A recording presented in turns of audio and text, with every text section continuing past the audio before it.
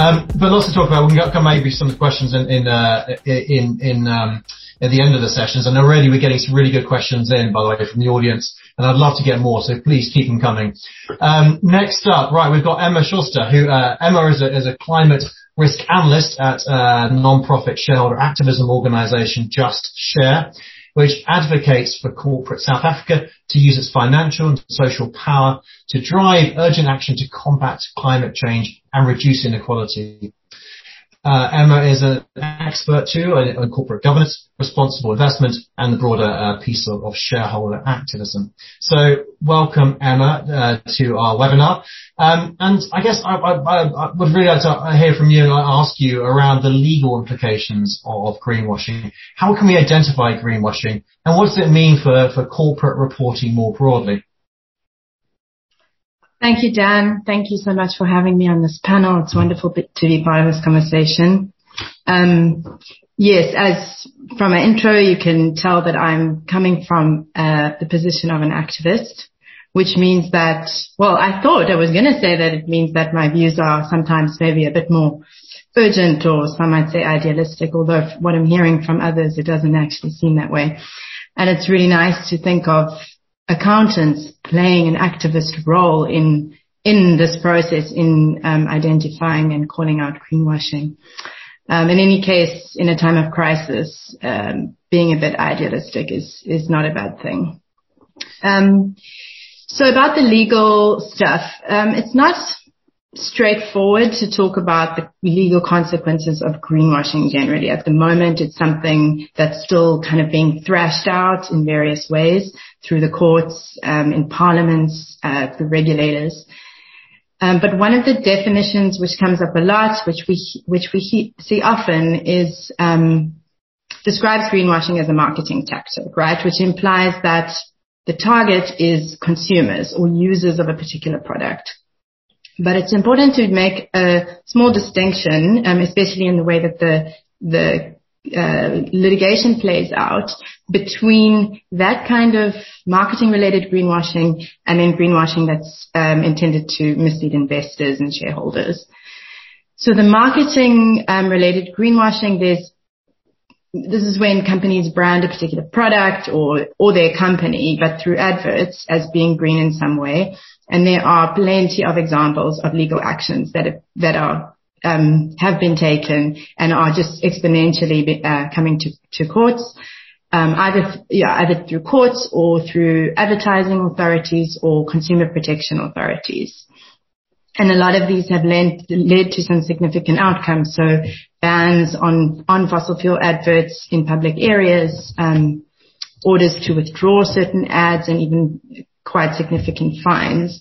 In the Italian Competition Authority fined a fossil fuel company 5 million euros recently for an advert that said that labeled diesel as green and calling it good for the environment. And it's not just fossil fuel companies. I mean, it covers everything from the cases from bin liners to airlines, oat milk, and then even major financial institutions. So I'm sure some people would have heard of the complaint against HSBC recently, where regarding its advert about protecting the Great Barrier Reef.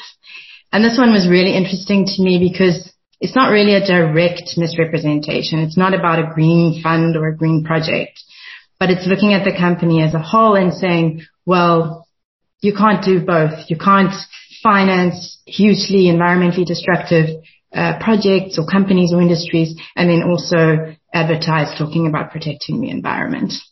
So those kind of claims are based on advertising or consumer protection laws.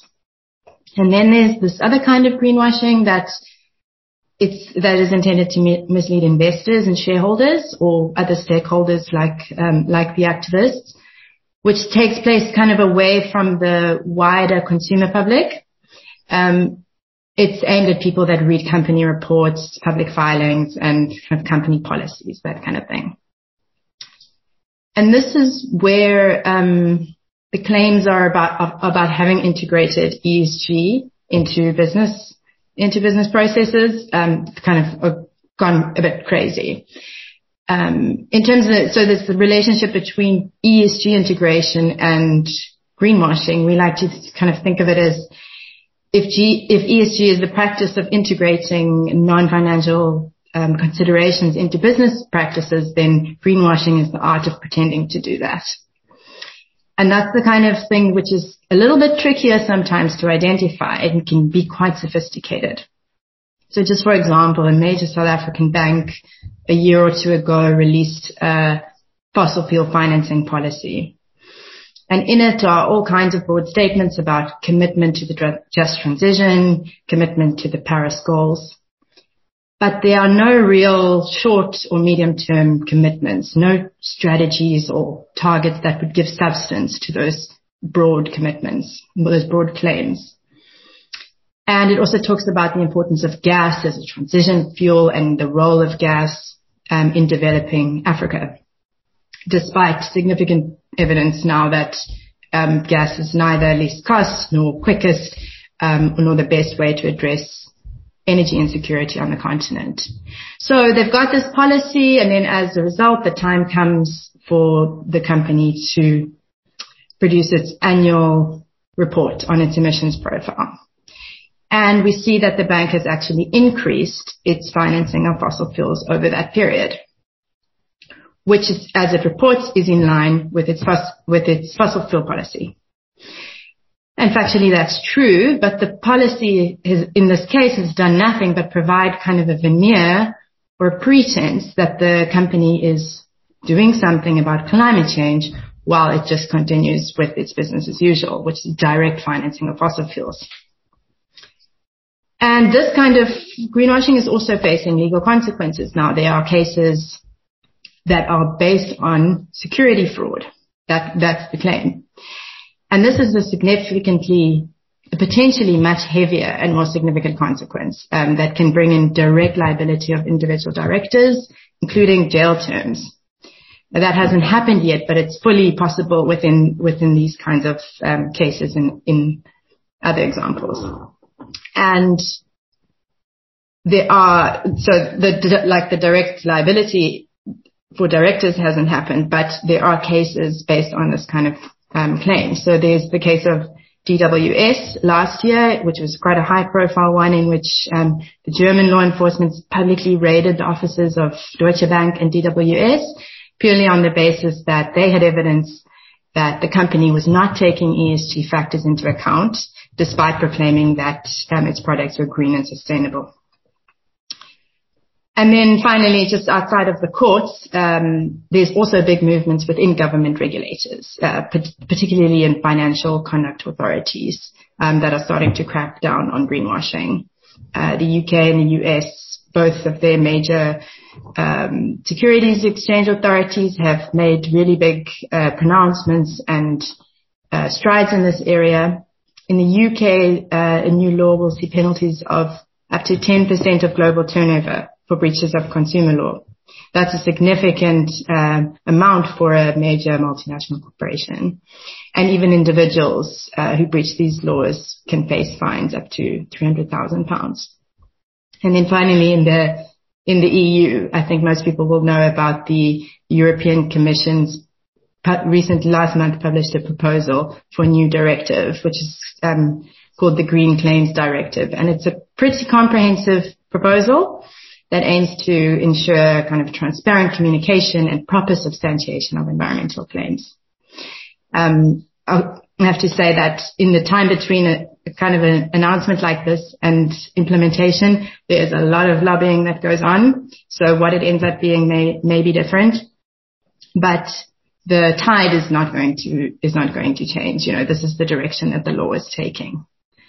So yeah, just to end, I'll say that these conversations about like how to identify and avoid it are really important. But in truth, companies just need to be on board with the fundamental, on a deeper level, the reality of the issues. So with climate related claims, that means, you know, understanding the urgency, understanding the impacts, understanding what needs to be done, and then aligning strategies and plans with that. In which case greenwashing won't be necessary, and nor would it be to avoid it. But as Michael said in his introduction, this is obviously where accountants and other professionals play such an important role. So I will leave it there. Thanks.